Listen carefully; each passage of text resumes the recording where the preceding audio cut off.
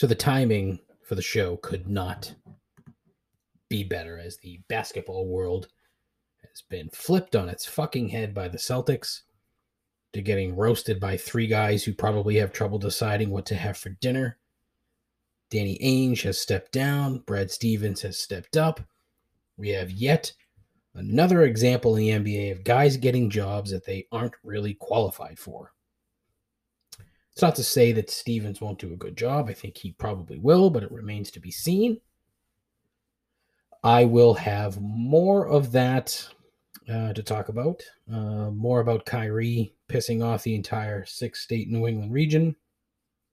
But I also have the real-life AP Dave joining the show for the first time for a wide-ranging discussion and an actual in-person movie trailer review segment. All of it on a fucking subpar microphone because my old laptop shit the bed. The hard drive fried. Just all of a sudden one day decided, you know what, I've had enough. Had a good run, for about 4 or 5 years. Bought it used, like $200. It was great, but it died. So now my old mic will not work with the new laptop. This mic that I didn't like, that makes me sound like I'm talking through a fucking paper cup, does work. So that's what we have until I figure something else out. As you'll hear in the interview that I have with Dave, I don't really give a fuck about spending money on this thing. I probably should. I should probably care more about the podcast since I put so much time into it. It's not that I don't care. Look, that's not what I mean. I don't mean that I don't care. That's not it, obviously. I've been doing it for over a fucking year. I must care about it on some level. But yeah, here we go. This is episode number 76, the Steve Mongo McMichael episode. Yeah, I wasn't expecting to go there, but holy shit, what a life this guy has had. He somehow managed to letter in 6 sports in high school. 6. Where do you find the time? And then wanted to play baseball professionally. Apparently he was a catcher. In his senior year, he hit .450, according to his Wikipedia and some additional backup research that I did. But the man was so large that it didn't work out. But he was good enough. He was a good enough football player in high school that he was offered a scholarship by 75 schools. 75. That's fucking bananas. Went to Texas. All-American in Texas. He's a college football Hall of Famer. And he was actually a 3rd-round pick of your New England Patriots in 1980. But being the typical dumb Patriots of the 80s, they cut him after his rookie season. The Bears picked him up, and the guy was with him for 12 years. 4-time All-Pro. Guy was a good football player, a legitimately good football player. Was a member of that 85 Bears team that trounced the Patriots. And some of the comments and the quotes from McMichael talking about the Patriots are pretty funny. So after that, though, then he became a pro wrestler. A legit professional wrestler. He was a bit of a stiff in the ring, but he was still massive, and he was very good on the mic. Very good. WCW legend. Member of the Reformed Four Horsemen at one time, former U.S. champ. So he had a good run. When he retired, apparently after he was, in 2001, he was actually kicked out of a Cubs game for announcing prior to singing "Take Me Out to the Ball Game" that the umpire, Angel Hernandez, sucked, which is still relevant 20 years later. He does suck, but that's fucking legendary. He ran for mayor for his the town where he lives, south of Chicago, but he lost. Sadly, though, the guy has been now diagnosed with ALS and is in some rough shape, as you'd imagine. But hell of a life, right? Wow. So yeah, Steve Mongo McMichael. It's a little something you didn't expect today. That's all right here, right now, on Complaints and Observations. Still the most less than average podcast on the internet. with a host who's the smartest person in the room when he's the only one there. A continuing odyssey into mediocrity, guaranteed to make you question your life choices and your own sanity. This is Complaints and Observations with Dave LaPointe.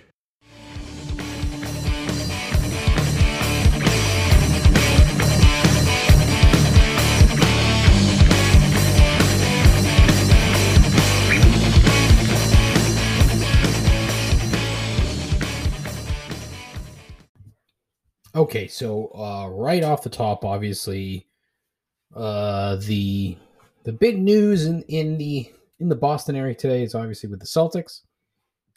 Danny Ainge's decision to step down or retire or have a health problem or something. The press conference did leave a little bit to be desired, and then there's been reports that apparently this has been in the works since the end of March. So, interesting move, and I think not a terrible thing for the Celtics to be honest. And I think part of the reason is because it's, Ainge has been in charge for 20 years, and I think you could kind of feel that something was being lost in the way that he built this particular team. Now, the last 4 or 5 years where they made it to the conference finals a couple times, and it was more a reflection of the way Stevens coached up the talent that he had, more so than the talent that he was given. At least that's what I think. Because especially those Isaiah Thomas teams, I mean, nobody in their right mind thought that those teams would be any good.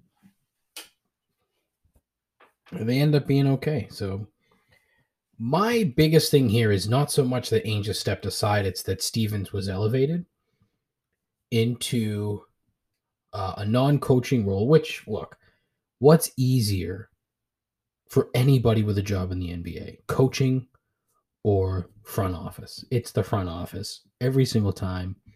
Coaches will tell you that. If they don't, they're lying to you. It's far less stress. You don't have to, be in the public eye all the time. You don't have to be on TV all the time.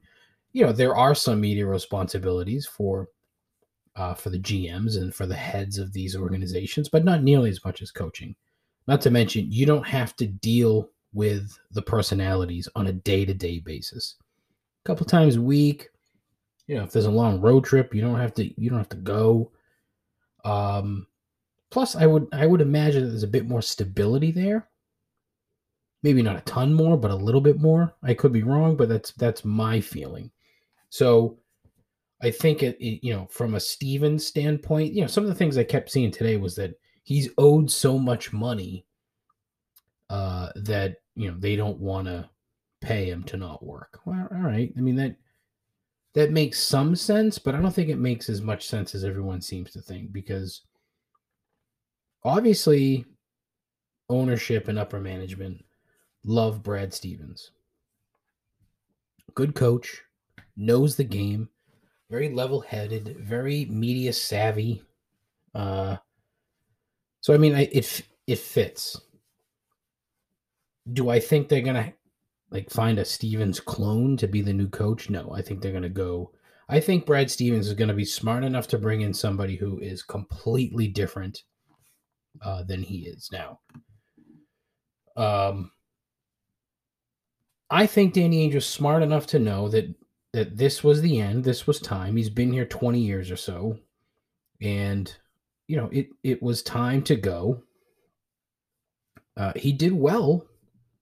Let's not he won a title. Granted, it was just one. Should have been two.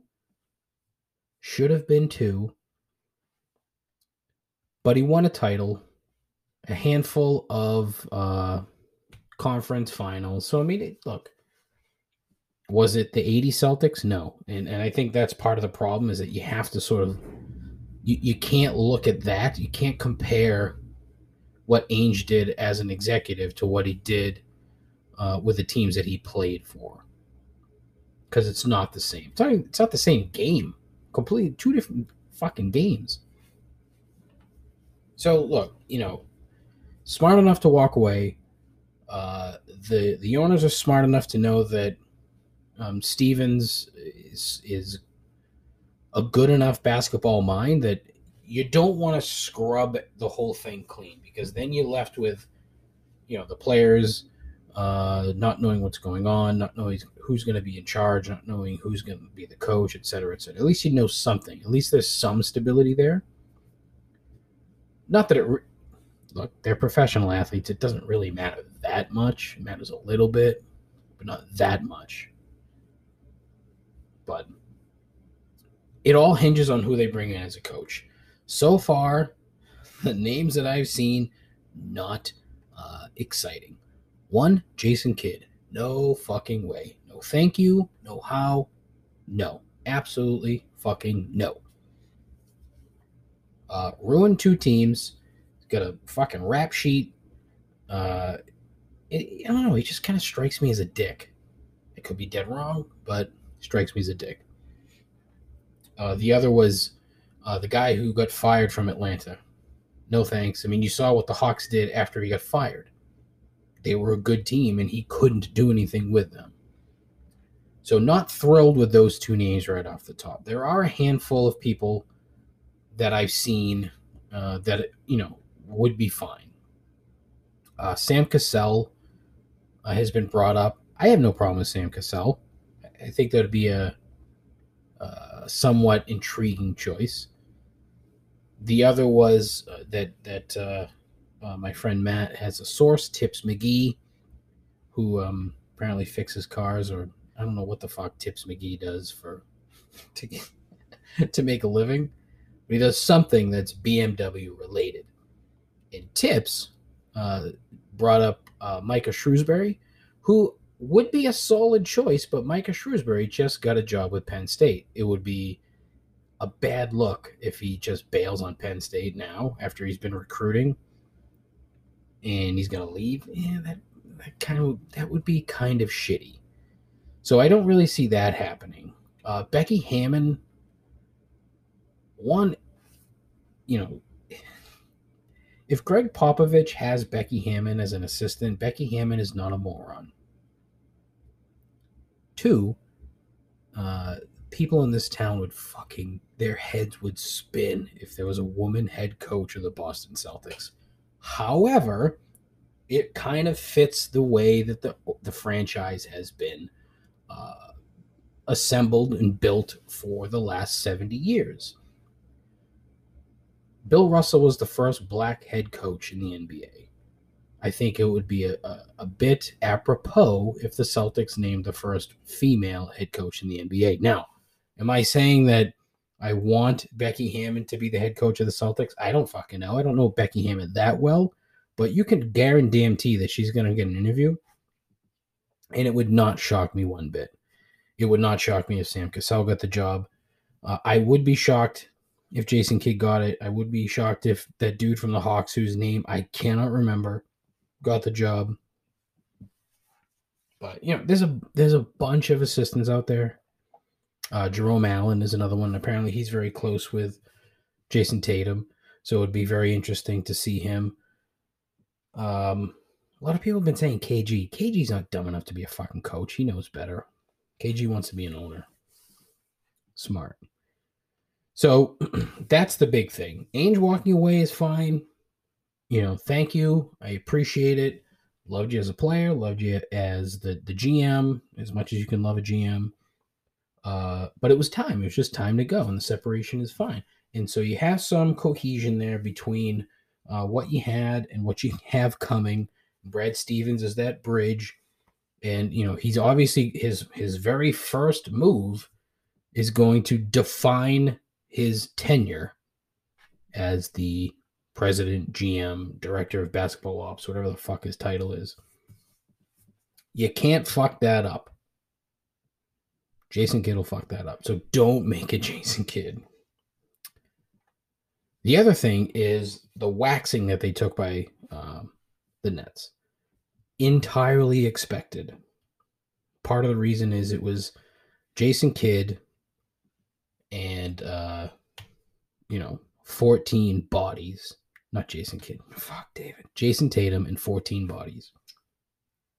Versus, the best assembled talent in the NBA. But the Kyrie thing is interesting. Here's what I think about Kyrie, okay? I don't think he's a moron, but I don't really think he's as intelligent as he wants everyone to think he is. Like, he was very smart and calculated to drop the racism note in his press conference prior to coming to Boston, because that's where the focus was going to be. It wasn't going to be on what Kyrie did and what Kyrie said while he was here. It was going to be on racism in the city. Now, he's not wrong. He's not wrong at all. Kyrie, Boston it's a racist city. That's a fact. But the way that he did it is shitty. And then what he did when he was here was just fucking petty, like the stepping on the logo. Like, what the fuck are you doing? Again, another thing, a calculated move, so that, people are going to just keep talking about this relationship and this shit as opposed to him being a fucking idiot. The best part about it was that Jaylen Brown gave a press conference and basically fucking exposed Kyrie for the moron that he is without explicitly saying you're a moron. By saying, look, the history of the city is one thing, but to wrap a fucking playoff basketball game into it is stupid. And so I heard a very interesting phone call. And look, I don't listen to as much sports radio anymore, but it was the 20-minute snippet. And somebody called in and said that part of the reason why Kyrie hates this town and why he didn't want to stay is because Jaylen Brown essentially cucked him by making him feel inferior. Jaylen Brown is a smart kid. And Jaylen Brown isn't, he's just,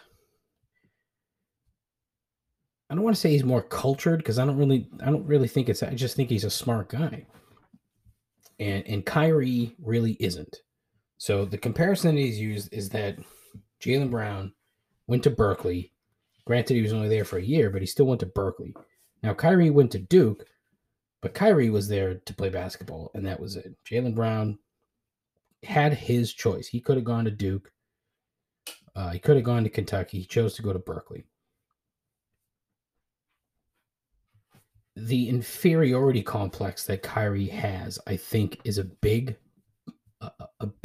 problem and a big point of contention for him versus the Celtics. I really do. So I think that's part of the reason. But, Kyrie thinking he's a fucking, like, the smartest guy in the room is such a tired act. It's so stupid. Look, you don't need to bring up the fact that the city's racist. Most of us already know that. And the ones that are going to deny it are probably racist. So, it's a tough look for the city, no doubt. No doubt. And he knows that, which is why he said it. But it's stupid.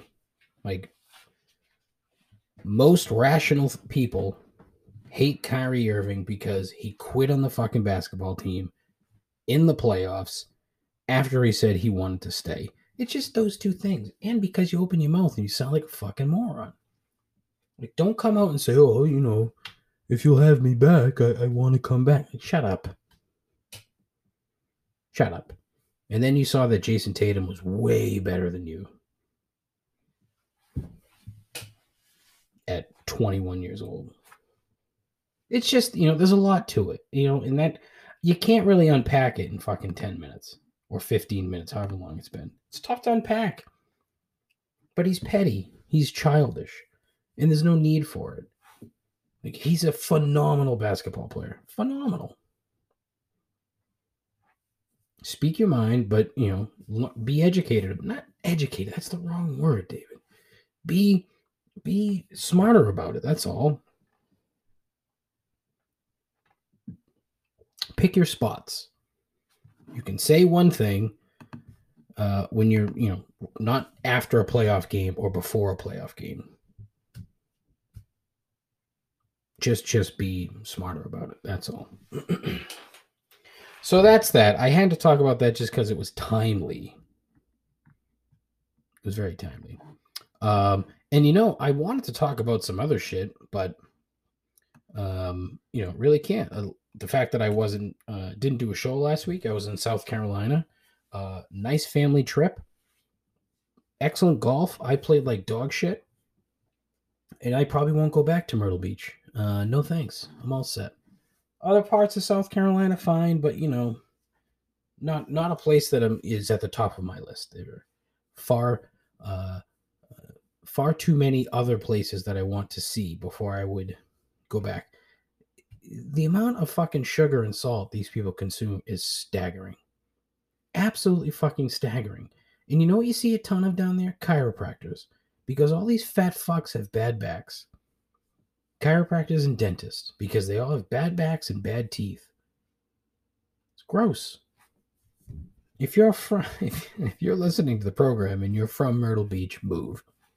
Or you live in Myrtle Beach, move. Nice beach. Don't get me wrong. Beach was nice. Very long. Very nice. But yeah, I'm all set. I'm all set. I'm good. All right. So the highlight of this week's show is the appearance of associate producer Dave finally agreeing to come on the show after I called him out, said that he was a scad. He wasn't a scad. He just, and he talks about it in the interview. He says what's what. Now, I edited the fuck out of this thing, and my hope is that I snipped it correctly. So I think I edited this properly, but who the fuck knows? I'm terrible at this crap. And hopefully this doesn't sound like shit. It very well may sound like shit because my old mic, I don't know what the deal is, but when I talk into it, it's loud. So I don't know. Can't figure it out. Not good. You have to mess with it, probably spend more fucking money that I don't have. Oh boy. All right. Anyways, please stick around, listen to it. Good stuff. We talk about baseball. We talk a little bit about gambling. We do some movie reviews. We talk about a bunch of, honestly, it was a very flowing conversation. It was good. But yeah, the baseball talk was good, very informative, and very like-minded, Dave and I. So it went pretty well. Anyways, here it is. Check it out. All right, ladies and gentlemen, I am absolutely thrilled to welcome to the show the person who is somehow probably the biggest fan of this bullshit nonsense. He is the associate producer of the program. He is a multi-time Wayfair Bammy Award winner and the motherfucking king of Montauk. Welcome to the broadcast palace, Mr. David Altman. David, thank you so very much. It is a pleasure to be here. It's going to be very hard not to laugh this entire conversation. The king of Montauk is awesome. So I love that. I definitely consider myself definitely accurate. Yeah. But yeah, thanks for having me. Yeah, awesome. Look, and I said when we started, this is a long time coming, and everything I said was 100% accurate somehow, some way. Can't figure out why you listen to this shit as much as you do and the interest that you have, but I love it. So thank you very much. Let me start that then and say a couple before we actually get started here. I mean, one, I guess I would say maybe I'm a little jealous. And what I mean by that is I give you so much credit. I think it is very, very hard to talk to yourself for 60 straight minutes and like be entertaining, be somewhat engaging. So like, kudos to you. Like, I don't think I could do that. And I think also part of the reason I didn't even want to come on the podcast is like, I ramble. I talk in circles. So like, I don't think I would make a good podcast anyway. So I give you all the credit in the world. And I think your sense of humor is pretty similar to mine, I think, as well. Mm-hmm. Quick question. Were you ever into Seinfeld? Oh, absolutely. Does fucking bear shit in the woods, Steve? Of course I was into Seinfeld. And I assumed you were going to say, like, that's my favorite show of all time. And I see a lot of that kind of humor in what you do as well. So I think those go hand in hand. That is high praise. High praise. There you go. Thank you. All right. So the impetus of this was the first thing that you mentioned when you said you want to be on the show was baseball. So you're a baseball fan. I'm a baseball fan. So obviously it fits. The downside is that Dave is a Yankee fan. So Corey Kluber throws a no-hitter, and all of a sudden, that sort of gets Dave's attention, and he wants to talk about baseball. So before we get started on your baseball thoughts, I just wanted to take a quick look at the current AL East standings. All right. Oh, whoa. Was this your plan to get me on the week that the Yankees are literally having the worst stretch? The current AL East standings. In first place are the absolute hotter than the fucking sun Tampa Bay. We'll call them the Devil Rays. They're fucking ridiculous right now. What if something 16 to 17, 15 to 16, something gross. In second place, the Boston Red Sox, who got absolutely fucking shelled yesterday. Disappointing, but what can you do? And then sitting in third are the New York Yankees. Now, I will be the very first person to admit, I really did not think the Yankees would be in third place. I thought the Yankees would win the division outright and win the division well ahead of Tampa. I also thought the Red Sox were going to fucking blow. And wow, was I wrong? Like dead fucking wrong. I bet the under. I put too much money on it, and I'm going to lose every dime. So not good on my end. I want to ask you, as a Yankee fan, right? How on earth can this team's pitching be so fucking dreadful? Well, the pitching is not the problem for the Yankees. The pitching is a problem for I mean, look, they're going to hit. It's going to come. It just hasn't materialized yet. But look, that lineup is loaded. It's not going to be dormant or as dormant as it's been when obviously, look, the pitching has been consistently terrible. The lineup of late, as you mentioned, has been dreadful. What have they scored? Like 3 or less runs in 12 straight games? Something gross. But I can't find. Then take away that sentiment. So how, as a whole, are the Yankees only 4 games over 500? Explain this to me. Well, it's going to be tough to explain it. I think they're a roller coaster of a team. I mean, you talked about pitching, and yeah, if you look at the last week, they've been horrendous. But the week before that, they had their 5 starters didn't give up a single run. It was like the best stretch they've ever had. So to have their best stretch ever, then to go to their worst stretch, this team is just a roller coaster. I personally actually don't like Aaron Boone. I think he's doing a terrible job with what he's got. I'd love to see some change there. I don't know what the change would be, but okay, that would have been my question. Who but Aaron Boone? Right. It's a good question. Like you could say someone younger, but like he's not even up there. I don't know. I think I don't know the way baseball teams are going these days. They're going to analytics. I think he is almost like a cross right now between almost that old school baseball mentality, where I think we need some sort of newer, fresh. And, Aaron Boone, the Boone family, they're like baseball royalty. I just see more of an old school system there that I think is failing in this new age. And we can get into the new age of a lot of people are saying we need to make changes to baseball with pitching being too dominant. I actually don't agree with that. Is that right? I am far on the other side of that. I don't know what your stance is. Really? But yeah, that's kind of, I think baseball is perfect right now. What? Despite my Yankees, I think we have a great mix of games where you're going to see some high scoring and you're going to see some absolute awesome pitching.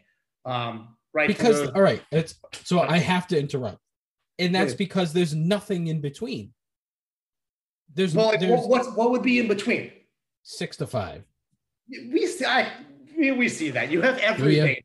If you look But at you have 6-5 games where, you know, the team that has 6 runs has 5 hits because it was maybe a base hit, then a walk, a fucking sac fly, and a 3-run bomb.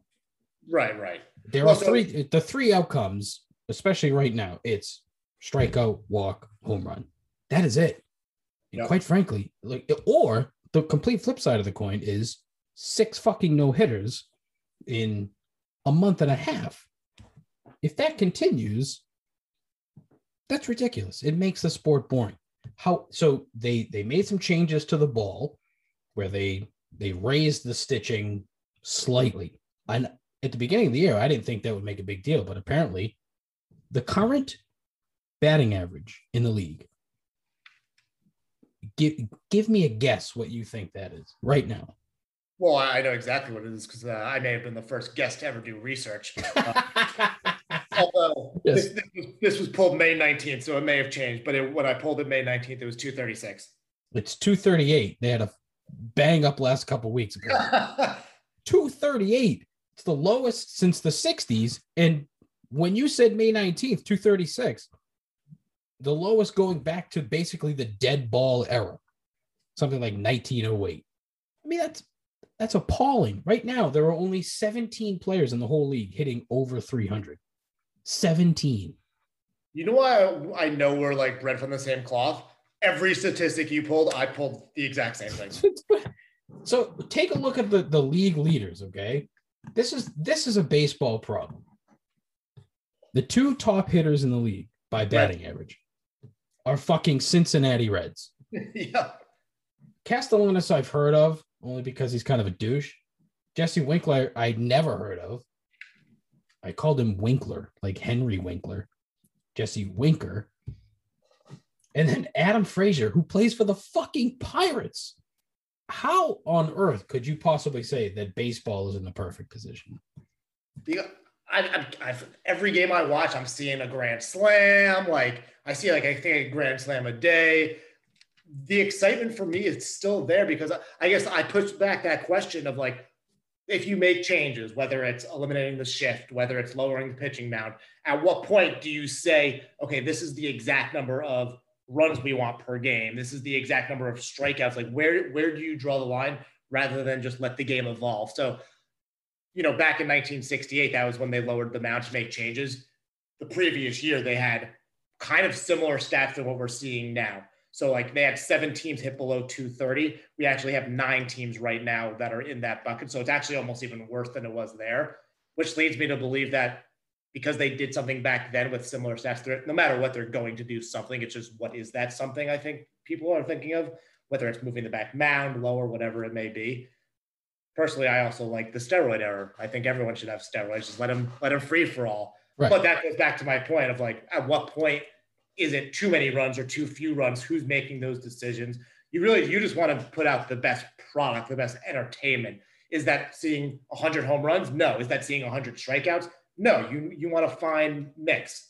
At least that's what I want when I'm a baseball. You know, I'm an old school. Baseball is the only sport I actually care about. I've been following it very closely. I watch pretty much every game, even if it's 2 Joe Schmo teams. So I don't know. I like the product that is still being put out there. I personally think if you look at the game, I actually think it's the shift. I think the shift is the biggest impact on that. I think people are trying to compensate for that based off their swing, and that's why they're striking out more. You're trying to get it over the guys, you know, the second baseman playing, you know, at the wall and things like that, right? So I can see them doing something with the shift, but I also don't really want them to, because I think that's how the game evolves. You need to compensate for someone knowing where you're going to hit the ball hit it somewhere else. Easier said than done, but I really think that's what the issues are. Is it a mechanics problem where these kids are not taught to swing through the baseball to, where instead it's launch angle, it's uppercut swings, it's literally trying to hit a home run every single time you come to the plate? Is that a problem? Because personally, I think that's a problem. I think part of the deal is that these kids right now, and I got to stop calling them kids. I feel like an old prick. These guys can't hit they can't just hit the ball for average anymore. It doesn't exist. I don't think it's taught. It's not taught on the lower levels at all. I mean, I know it's taught somewhat on the minor league game, but not entirely. It's not taught in college because those kids have basically, weapons in their hands. So, I mean, it's different, but I'm wondering if you think that's an issue, is it a mechanics problem where they're just simply not taught how to hit? Yeah, I think 100%. And I think it goes back to the shift, right? They have to, if they don't try to change the mechanics, they're going to keep failing. And I think they haven't had enough time to adjust yet, right? Like the shift is somewhat new. I want to say, 4 to 5 years old in terms of really seeing it every game. And then, you had this shortened COVID season last year, so people didn't have a lot of time to get in the rhythm and the swing of things. So I think it's a combination of everything. And it goes back to, what's the right answer for what they should do. It's a good answer. Yeah, no, right? I like that answer, because once you start tinkering with things, then you're going to just constantly tinker with something different. Something else is going to happen. You're going to try to change something else. So it's going to be just a constant change where you're not entirely certain what the happy medium basically is going to be. Absolutely. Let me ask you, where do you think the current state of baseball is? Do you think they need drastic changes? I don't know about drastic, but again, I'm in the same boat. I'm not certain what they could do to improve the product. You started this when you said, I'm entertained. I see a grand slam all the time. Like, home runs are cool and home runs are fun. But I mean, to me, there's so much more to the game than literally just hitting the ball as hard and as far as it can go. The intricacies of the game, base running doesn't matter anymore. Like, who the fuck steals a base anymore? Nobody. So, I mean, stuff like that. Like, there's just the ins and outs of the game I find interesting. I find all the rules are very interesting, even if, some of these umpires constantly forget the fucking rules, but that's a whole other argument. But the intricacies of the game, baseball has always been sort of a thinking man's game. And when you start messing with things and constantly changing things, you're going to have issues. Like you said, like, I keep hearing pushing back the mound. Like, that's the dumbest thing I've ever heard. Once you push back the mound in the majors, now what you're doing is fucking up college, high school, little league. So, like, what are you going to do? Move back every single mound in America, above the little league level? No way. That's impossible. It's just not something that can happen. I think they just simply need to make a point to teach these kids how to hit. If they get rid of the shift, I wouldn't really cry about it. Look, you can shift the outfield all you want, but moving an infielder to play, a softball position in the outfield, just I don't know. That seems a little. I don't want to use the word unfair, because I don't really think that's it. It just seems a little wonky to me. That's all. Yeah, I mean, it is, but at the same time, too, like, that to me is part of the. It's smart, right? Is also something that's super exciting is those rare moments when bottom of the ninth, bases are loaded, and they bring one of the outfilders in, and now you have 5 infielders. Like, that's awesome, right? Like, what's going to happen? Like, that's totally different. I mean, I look at that as completely different. But I get that's technically some sort of shift. It is. Yeah, you're right. Right. So, the thing that I've never understood is, why don't they just teach these guys to fucking bunt every time? I love, right? It like David Ortiz did it one time. And, that guy's a fucking grizzly bear running to first base, and he got a base hit out of it. It's brilliant. It's honestly, it's a great move. you see, I mean, look, you see it every now and then. And I think the thing is too, because now, the stolen base, the bunting, it's rare. Now when you see it, it's that much more entertaining. And I want to say it was the Padres game. I'm blanking, but it was a couple weeks ago. Bases loaded, 2 outs, and the guy bunted and it worked. It was, I mean, is that not fascinating? Because you will It never, is. Well, right? So, and the other problem, going back to mechanics, is that most of these guys don't know how to bunt. right. Bunting was a skill back in the day. Like even going back to say like the early 90s, even the mid 90s, like during the steroid era, you had guys, you had your Punch and Judy second baseman bunting for base hits when, the cleanup guy was hitting 56 home runs. But I mean, that is a lost art. Bunting is a lost art. Yep, I agree. So. And, hey, back in Little League, I used to be the king of Montauk and the king of bunting. Bring the bunt back. Maybe that should be a shirt because your bet the under is not working out. No. Bring back the bunt. I'm writing that down. How many listeners do you have right now? 4. No, like you actually like in a given week. Okay, fine. What's the most you've had on one pod? I want to say 75 was the absolute most.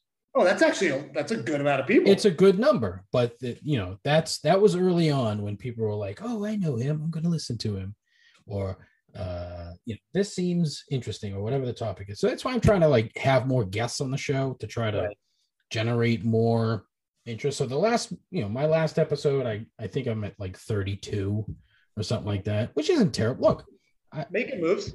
I don't. I have no desire to make this anything more than just something to do on a weekly basis. And if I get to talk to a bunch of interesting people, perfect. Love Absolutely. It. Hey, you are one of 2 podcasts I listen to. So look at that. See, what's the other one? So this guy Anthony Jeselnik, he's like my favorite. Oh yeah, okay. Him and his buddy Greg Rosenthal do a podcast. Almost similar humor to this. Yeah. Kind of a similar vein. They do headlines of like popular things. So I am as funny as Anthony Jeselnik. That does sound about as I fucking stammer.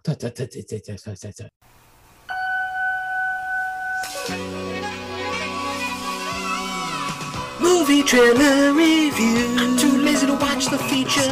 Movie trailer review.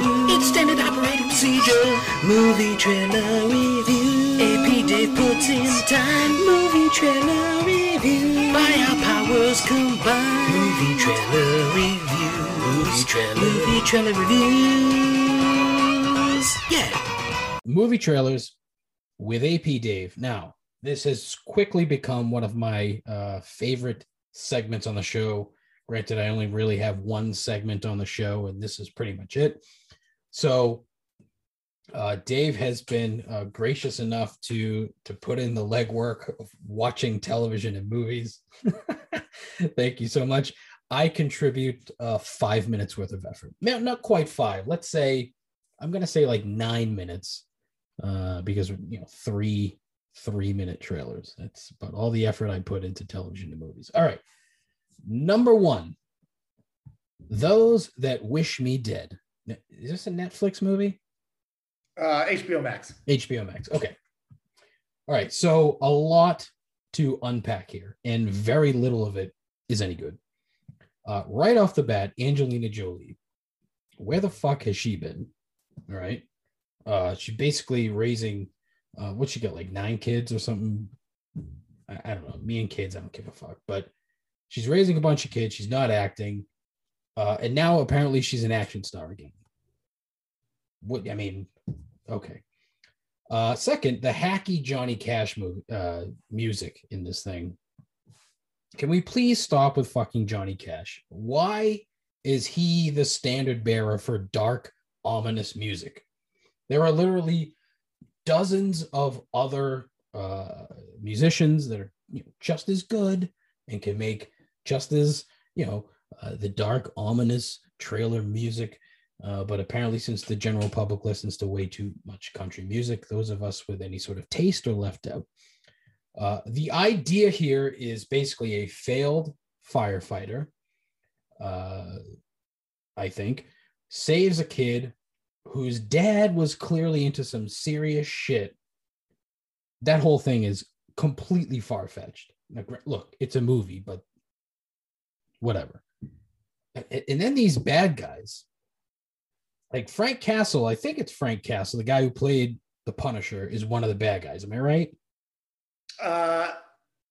He's in the movie, but no, he's actually one of the good guys. He's one of the good guys? Okay. It's not a spoiler because he's one of the good guys. Okay. So he must play the cop. Is he the cop? Yep, exactly. Okay. There's more on the I have a note on the cop.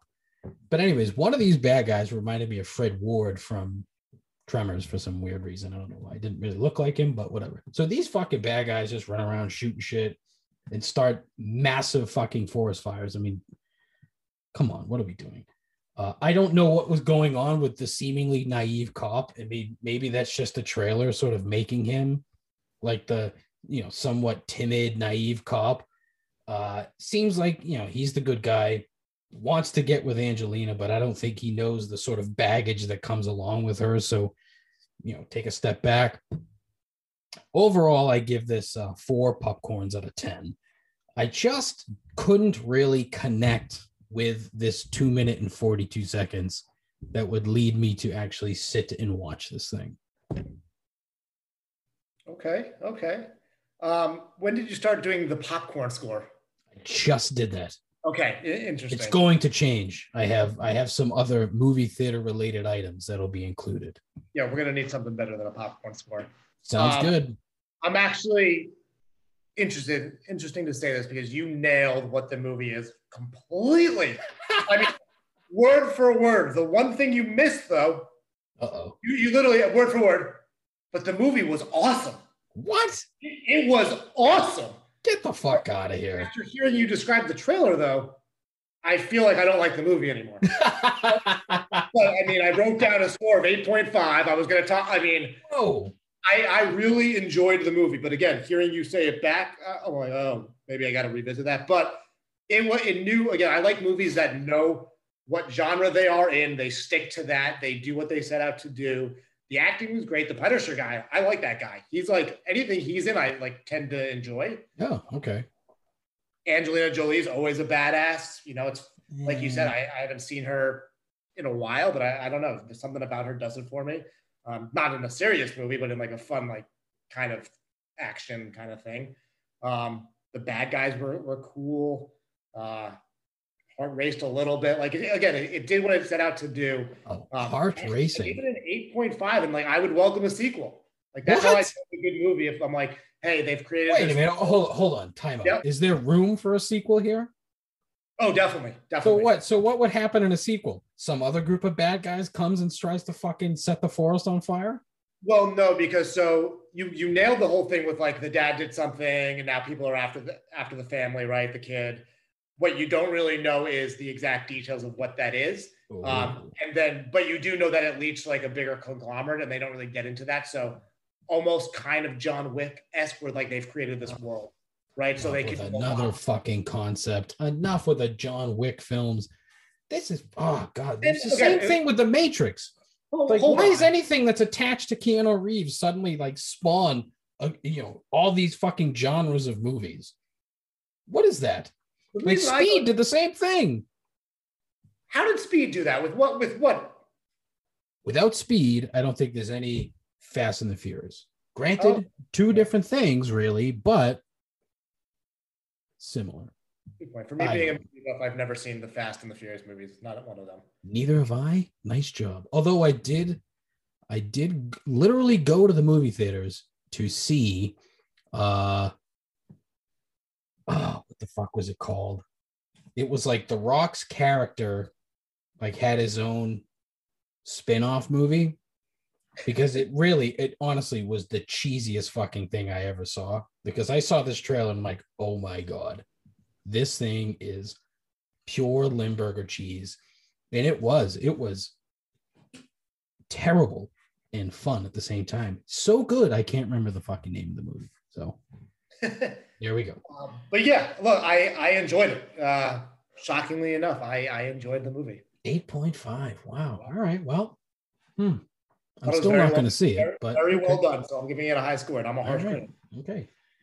All right. Next up, The Hitman's Bodyguard and the hitman's wife's bodyguard. Sam Jackson yelling, Ryan Reynolds playing a character that I'm fairly certain he's played about a dozen times before, like the wise ass or sniveling coward or both in one character. Good for him. I don't dislike either of these guys.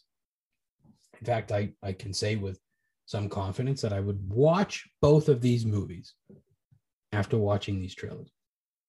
Having said that, the first trailer had very little Selma Hayek in it. And if she's in the movie, I want to see a lot of Selma Hayek in the trailer and in the film itself. You need a lot of it. That's what she's there for. I would like to see more.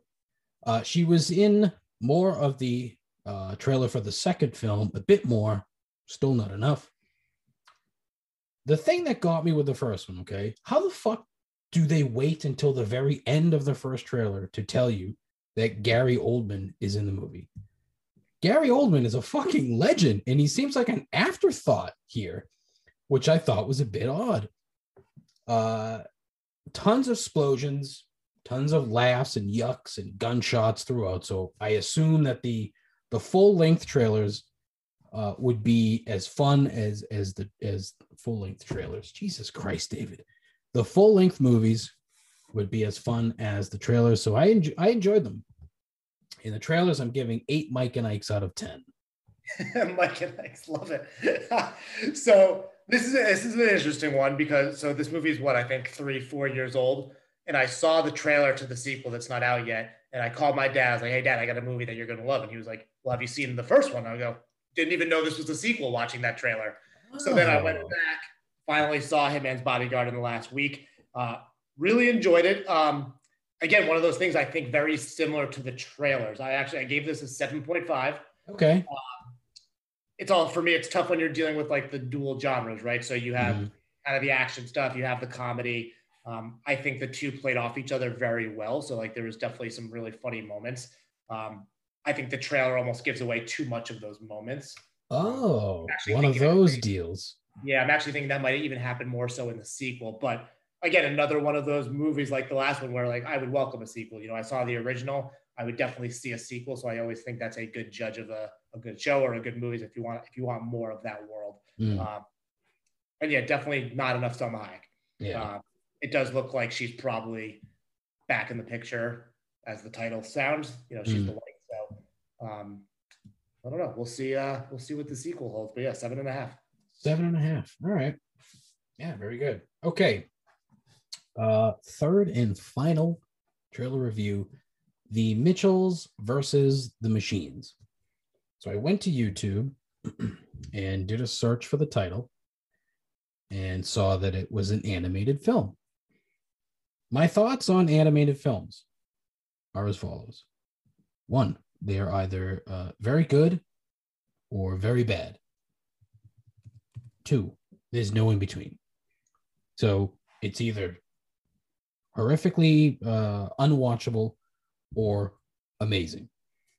Because basically, I think that the level has been set so high, the bar is so high with these new animated films that if you don't make a solid gold film, you're fucked.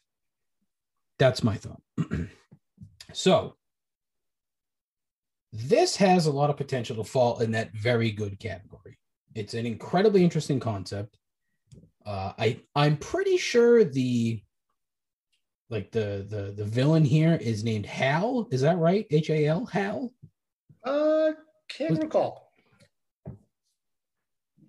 So, which I found incredibly funny. If you ever watched Clockwork Orange, Hal is like the guy in Clockwork. So, like playing off of that, I thought was funny. I could be dead wrong with the name. I had to watch the trailer 3 times to find out if that was the name. It's basically the internet, and the internet is now pissed. So Hal essentially orders anything computerized to capture all the humans on Earth, and we're stuck with the Mitchells, the Mitchell family, who apparently don't get along because the kids have been raised by electronics. And so now the parents are like, what the fuck? Kids are weird, parents are weird, whatever. I find that to be incredibly interesting. That concept is fascinating. The summary basically says what this is about, which was it's embracing the things that make us unique, learning what makes us human in a world increasingly filled with technology, and holding tight to the people most important to you when the unexpected hits. So fucking cute. Am I right? I loved this trailer. I thought it was fantastic. I gave it 9 72-ounce Cokes out of 10. It was delightful. Like I said, I watched it multiple times, hoping to like see different things within the trailer that would make me laugh. And yeah, it really didn't. But at the same time, I would hope that the actual movie would be filled with sort of more funny stuff and interesting sort of family-ish type of thing. It seems like it comes off as a very family-friendly film. So love it. First off, your take on animated in general, spot on. I agree, right? You're either, in this day and age specifically, right, you're either going to have pretty bad or pretty good. I don't find in between. And it's also tough, right? Because a movie like this, you need it to obviously appeal to the kids, the audience it's going for, but you also need the parents and the adults who are actually watching it to be in on some of the jokes too, so that they can talk about it and, you know, recommend it and things like that. Right when I saw that it was like from one of the creators of the Lego movie, I was like, okay, this might be okay, because the Lego movie, fantastic. Absolutely loved the Lego movie. And that movie, Into the Spider-Verse, if you've seen that. Saw that too. That was really good. Really good. Did I love it as much as the Lego movie? No, because I thought the Lego movie was funny as fuck. Are you saying I need to see the Lego movie? You've never seen the Lego movie? Never seen the Lego movie. David, what the fuck? You do. It's dynamite. I'll add it to the list. There you go. All right. But this movie, it was really good. I gave it an 8. Kind of like you said, like the concept was very clever, unique, great. There was a lot of moments where, you know, adult humor was in there here and there. Danny McBride voices the main dad. Yeah. And it's funny, I'm not a huge Danny McBride fan, but I do believe that everything he touches is gold. So it's like a weird thing to say. I just think he's a very smart guy in terms of the projects he takes on and how he executes it. Yeah. And that definitely comes through on the dad character he plays. So like, I think that was a good touch to have that there. There was also a running gag that like the robots dysfunction when they saw the weird family dog, and they argued if the dog was a pig or a dog. I think it's the funniest thing. If you look at Weber's dictionaries of most popular words in 2020, one of them is pig. Is that right? At least that's what my friends would say. The fact that this movie centered around debating between a dog and a pig was just genius. So I actually kind of wish after even having this conversation, I wish I gave it a higher score, but I'm going to stick with my 8. But definitely highly recommend, even if you have kids or if you're like me and just want to, still be a kid and things like that. There you go. Love that. Good trailers, I gotta say. Even the one that I didn't enjoy as much, it was good to shit on it. So yeah. And just for you, since I don't think I've told you, when I was in high school, my first job ever was working at a video store. So that's where my love. Oh, no shit. That's where my love of movies came into play. Literally just sitting there watching movies all day. It was the best job ever. What was the name of the video store? Video Source. Video Source. That's a good one. It's a good name. I always found interesting the names of the independent video stores. Growing up, we had one that was called Video Showcase. That was the big one. And that's funny. Oh, absolutely. Kidding me? And I wish it was sooner, but like 30 minutes before we connected, I watched another trailer. This movie called Old by M. Night Shyamalan, who I can't stand. I think his shit. And this movie trailer, I mean, I don't even want to get into it. Just if you have some time later, the movie's Old. It looks horrible, absolutely horrible. Oh, love it. There are people on an island and they just age quickly. Awesome. Oh, gross. Like, honestly, that guy, good for him, right? Good for him. He made a sensational first movie. The Sixth Sense was a good movie. Agree. Not the kind of movie, though, that you can watch more than once. You watch it once, you saw the twist, and you're like, oh, but still a very good movie. And that guy has been living off of that movie for, Christ, how many fucking years now? So many. But you're right. Yeah, that was a great movie. And then he's trying to, I feel like, recapture that. And I can't stand his movies anymore. But he keeps getting paid. Good for him. Good for him. Until you make it. Yeah, exactly. I don't know if that works there, but I mean, he's faking it enough so that people are dumb enough to pay him. Here's the interesting part of the conversation. You have some specific complaints or observations about the program, and I am all ears, David. Have at it. All right. So the first one here, I've told you about it before, and on the show you refused. You acknowledged it, but you refused to do anything about it. Do you know where I'm going with this? No. The voicemail line. I mean, first off, if you want new listeners to call in, what is it? 1-800-RIP-'em? What is it? 617-65-RIP-'em. Say that again? 617-65-RIP-'em. I mean, how is anyone supposed to like memorize that? Or like, even if I'm trying to write it, there's just too much. What? 1-800-COMPLAINTS or 617 observes. That shit costs money. It costs money. Well, yeah. I mean, you're going to have to market the Google voice line costs nothing. You're going to have to market this a little bit better if we need more fans, more support. No, that's the whole point of the show. I've already put too much fucking money into this thing as it is. David, I have a feeling if you had let's just say out of nowhere, you paid a source, they all came to you, you had 1,000 people listen to you. I think just because your podcast is really good, it would take off. It's tough to take off with 4 listeners. It would take off if you had 1,000 listeners.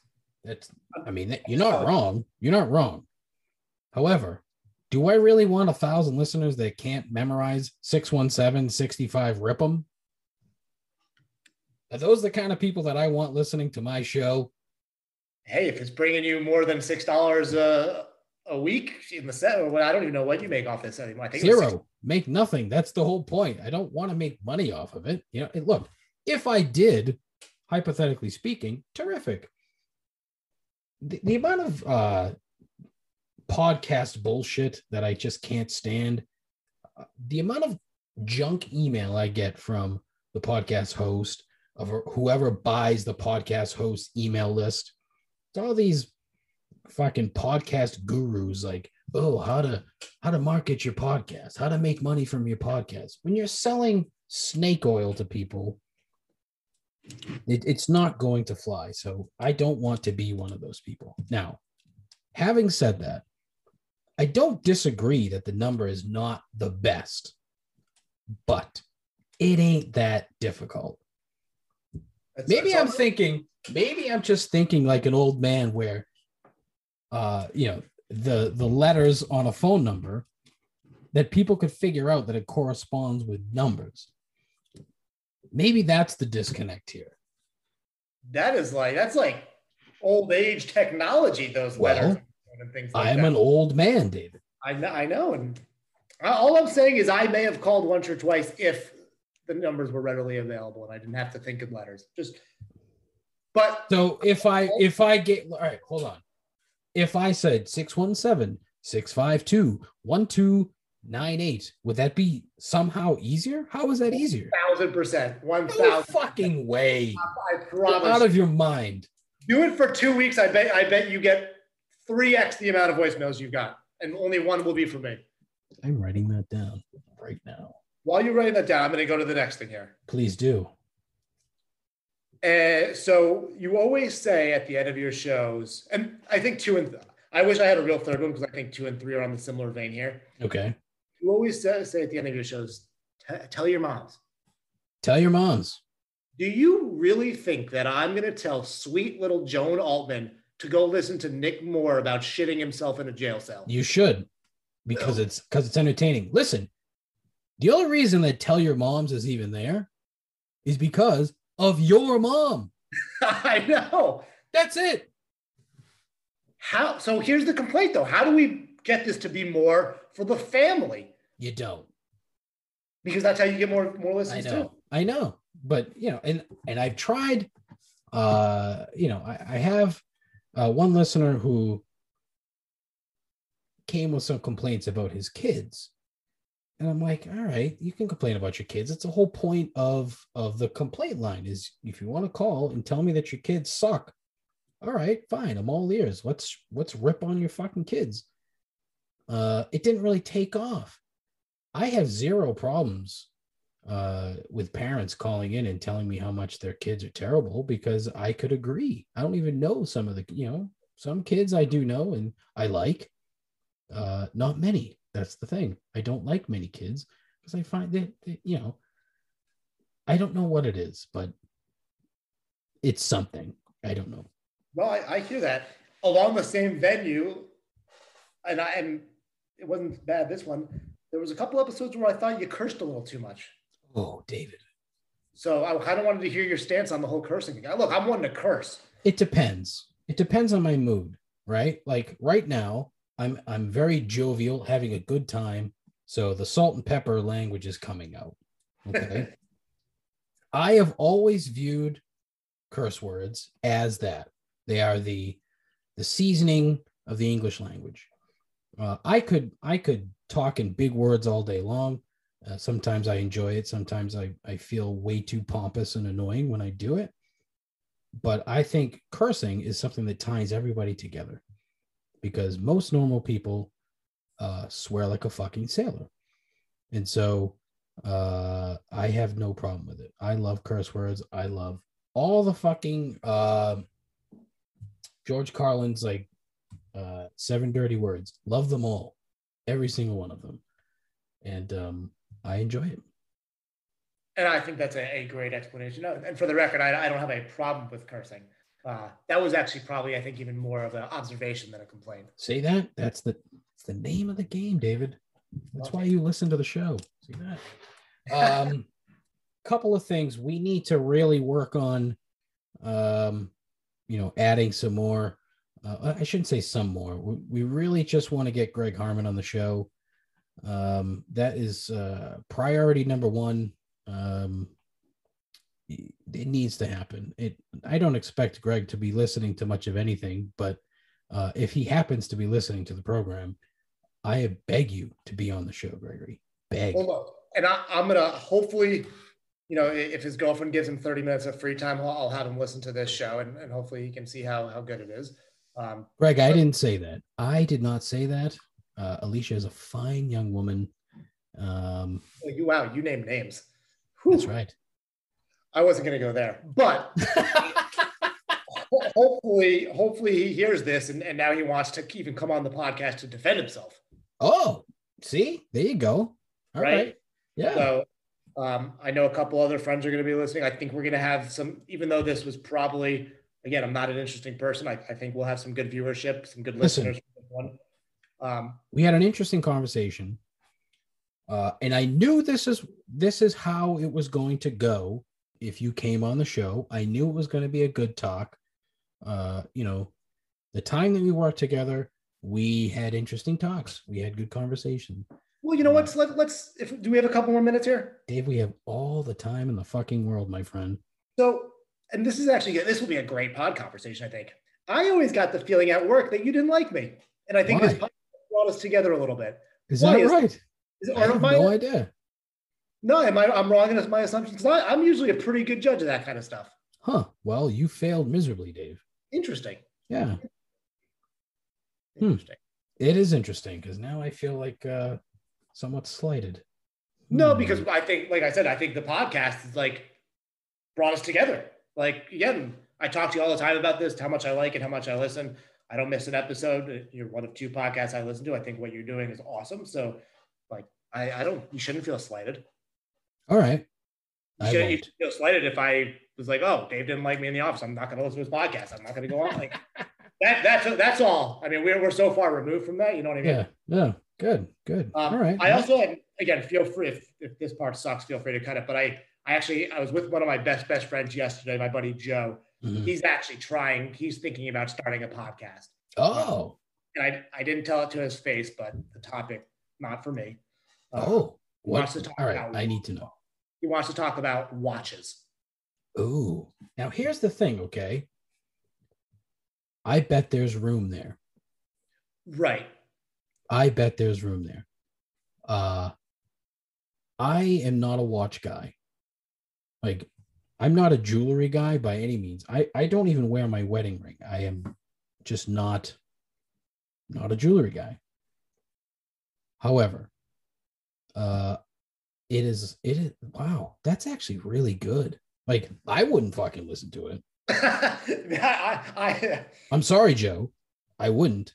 You know what? I shouldn't say that. I would listen to the first episode just because you're friends with Dave. Beyond that, no way. Because I find watches to be, it's fluff. It's boring. However, that is the kind of niche that could do really well. If he knows his shit about watches, that could work. He might be onto something. And he wanted to know, and I think you probably talked about this a little bit early on, but like, how difficult was it for you to get started in terms of my God. Like, did you have a graphic designer for your logo? Because your logo's pretty sick. I know you worked with that guy, I think Ken, for the intro. Oh, fucking Ken. Ken is my goddamn hero. I love that guy. Listen, there's a website called Fiverr, Fivver, I think it's spelled, Fiverr.com, where you basically pay gig workers to do basic shit like graphic design, voiceovers. It took, I think, prior to getting started, the time that I waited for like the logo and the voiceover was probably a week total. Not bad. Getting started, the actual like recording of things, 5 minutes. And you do your own editing, like you do everything. Yeah, and honestly, I don't really edit a ton. I mean, like Audacity is an audio program that I use to do all my shitty like music. I had Donnie Washburn and his brother, beautiful young man, Donnie Washburn, made the goddamn music. Like him and his brother, like, oh hey, here's a kick-ass fucking intro song. Like this, it's amazing. I have not put I put more work into the topics, what I'm gonna say, than anything else that I've done. As much as I dislike the podcast host, Anchor.com, not the biggest fan, because their customer service is dog shit. Absolute dog shit. It's just click, click, click, record, done. That's it. It's very easy. Now they're owned by Spotify. So the minute you record an episode, it's automatically on Spotify. I mean, mine, I had to do a little bit more legwork to get it everywhere. But other than that, it took no time at all. So if Joe knows his shit about watches, he might be onto something there. Because I've never heard of a watch podcast in my life. Love it. He's got some time. He just had twin boys 2 months ago. So Joe. He made me hold one of the babies yesterday. It was very no. Oh, that's uncomfortable. Yeah. Yeah, that's another thing too. Holding babies. Like why would you give your offspring to someone who doesn't have a child? Like, why would you tell someone who doesn't have kids to hold a baby? It's a great, I tried to fight it. And he insisted? Insisted. It was like I was going to, we weren't going to be friends anymore if I didn't hold that baby. That's awful. Oh, that's so bad. What did the mother of the children say? She wanted me to hold it just as bad. Why? What the fuck with parents? Why do they feel the need to do that? I don't know. I will say that they were very cute babies. I'm sure most babies are cute. I've seen some ugly babies. I have too, but that's why I use the word most. Most babies are cute. But, oh, God damn it. How pretentious do you have to be to insist on someone holding your child? Like, what? And then what? Okay. We're sitting there. Yeah. It's not like he's going to fucking talk to you. If he does, then holy shit. It's the amazing. Baby's head's tilting like an exorcism. I don't know if I'm doing something wrong. I don't want to hurt the guy. Yeah, that's the other thing too. Like, oh my God, every time I've held a baby, I am in full on panic mode. Am I going to fuck this up? Wow. You know what? We should have had a segment on babies. That was a mistake. Well, look, we just did. There it is. Yeah. It'll be added to the show. God, twin boys. Poor Joe. Oh, Poor those Joe. are those his first two children? Oh yeah. Yeah. Oh, fucking super. He should have a podcast about super sperm. Look at that. He should have a podcast on raising twins. Raising Fuck. twins and watches. Look at that, huh? That's 2 podcasts, Joe. You owe Dave fucking residuals for that. Holy shit. Well, thanks for having me. It actually was not as scary or bad as I thought it would be. So, Absolutely not. Absolutely not. Now listen, you need to tell everybody at Wayfair to listen to the show. Love Wayfair. No ill will. Love them dearly. Love everybody over there. Terrific. Thank you again, Dave. I really do appreciate it. Associate producer Dave Altman, everybody. Thank you for coming on the program. Thanks, Dave. Pleasure. Awesome. Listen, take care, bud. I'll talk to you real soon. All right, take care. I enjoyed all of that. I hope that you did too. And I hope if Dave's buddy Joe starts a podcast about either raising twins or watches, that you'll give it a listen. It's not a guarantee that they'll be interesting, but it'll be something. I'm not going to do 3 gripes this week because Dave basically did that. You know, complaining about my phone number, 617-657-4736. That is the complaint line. Call in, make a complaint, 617-657-4736.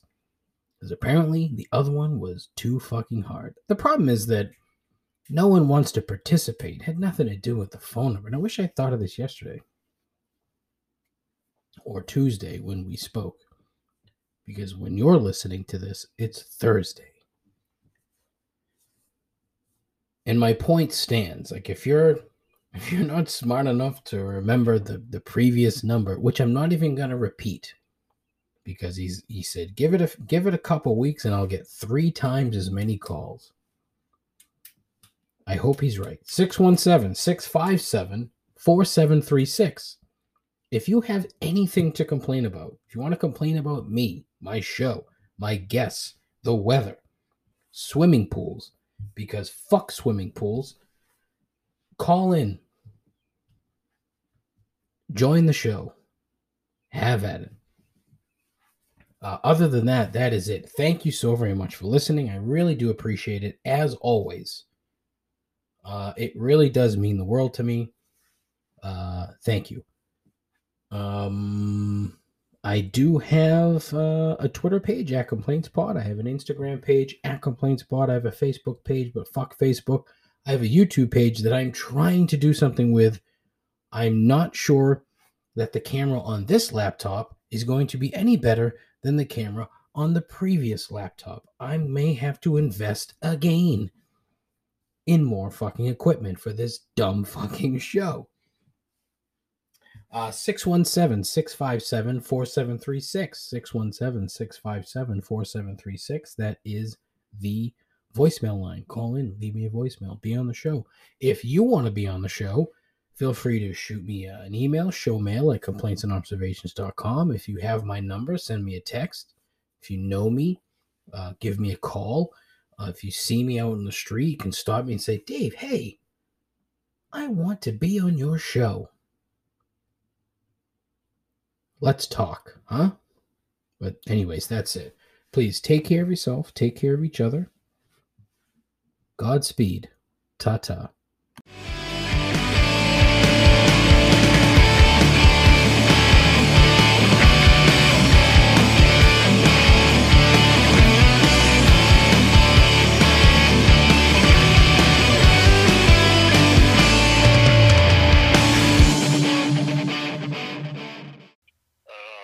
I am without speech.